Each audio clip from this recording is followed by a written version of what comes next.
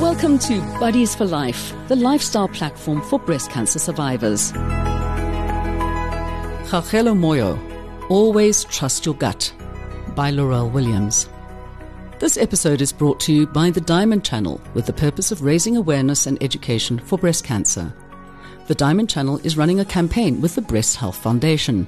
For more information, contact the Diamond Channel on 010-010-0395 or email us at admin@thediamondchannel.co.za. Please note that statements of fact and opinions expressed in this episode are those of the contributor and are not the opinion or position of the Diamond Channel. Kgaugelo Moyo shares her story of trusting her gut and going for a third opinion when her intuition told her that the lump in her breast was something to be worried about. 40-year-old Kgaugelo Moyo lives in Pretoria North, Gauteng, with her husband and two children aged 16 and 10. In 2021, Kgaugelo went for a pap smear. She asked the gynecologist if he could please check a lump she felt in her breast.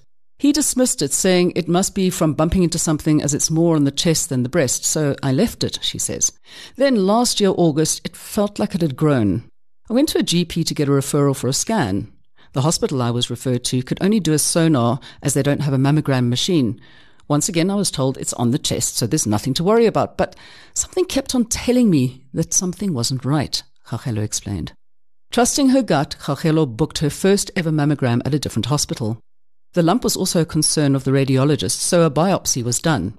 The result confirmed stage 1 breast cancer. Kgaugelo's gut instinct was right. Looking back, I can say that doctors do at times fail us. If that gynae had made extra effort to check what was going on, it could have been picked up earlier, but there was nothing I could do about it. I couldn't go back and say, why didn't you do anything? I had to now look at the bigger picture of getting treatment, she says. Telling the family. When I first heard the diagnosis, I asked the doctor, how long do I have to live? He laughed and explained it was in the early stage, so I would live. I then made an appointment to see the oncologist and then got in my car and cried. The first person I phoned was an older cousin, as I didn't know how to break the news to my mom or husband.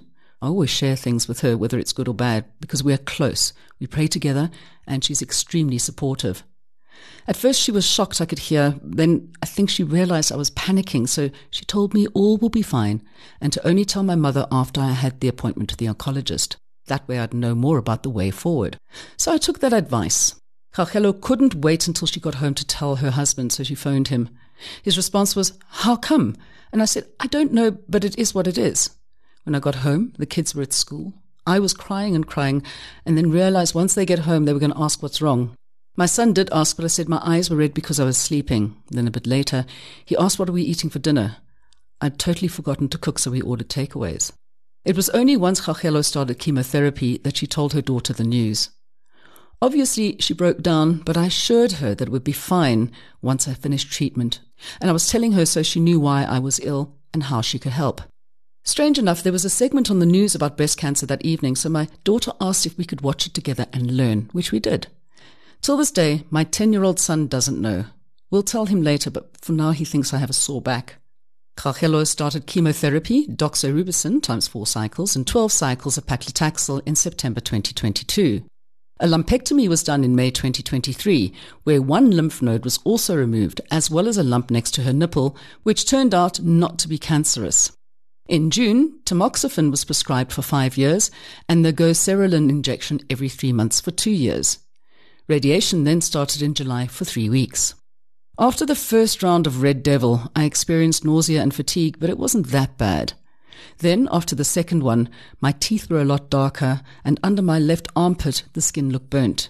Then, with a different chemo, I felt extreme fatigue. Even taking a shower was exhausting. Hence why I took time off work. Thankfully, the bank where Kgaugelo works allowed her to take time off from January 2023 to August of the same year, and were very supportive. I would get messages from colleagues saying they were thinking of me and I must keep pushing on.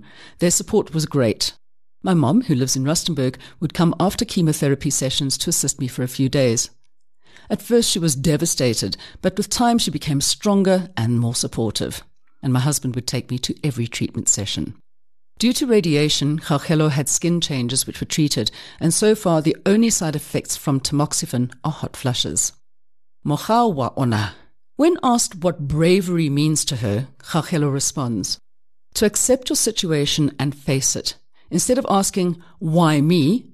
Look for the positive in the obstacle you're faced with, even if it's cancer. I know many people say there's nothing positive about cancer, but for me, I believe God wants me to create awareness about breast cancer in certain communities. This is why I've started a foundation, Mogao wa Ona, which means His Grace in Setswana. The focus will be education in rural villages, as that's where it's needed the most. The first launch will be taking place on the 14th of October in Mabiskral, just outside of Rustenburg. I'll be sharing my testimony, and my younger sister, an oncology nurse, will then discuss signs and symptoms of breast cancer. Most people in rural villages are poor, so we also want to ensure people who are going for treatment have transport to get there and then have food to eat when they come home. There's also the mentality that cancer is only for the white man, or if you do get cancer, it means you're bewitched. So we need to speak the truth and break the cycle.